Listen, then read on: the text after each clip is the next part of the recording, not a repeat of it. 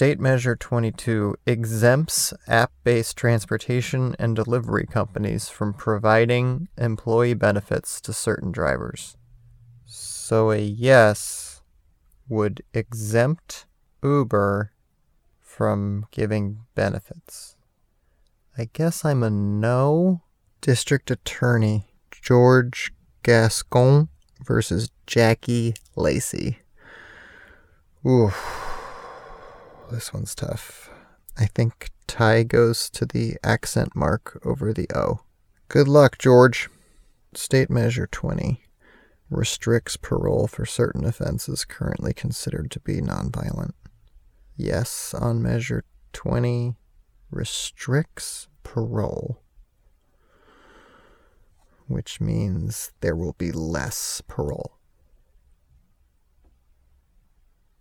Well, that's hard.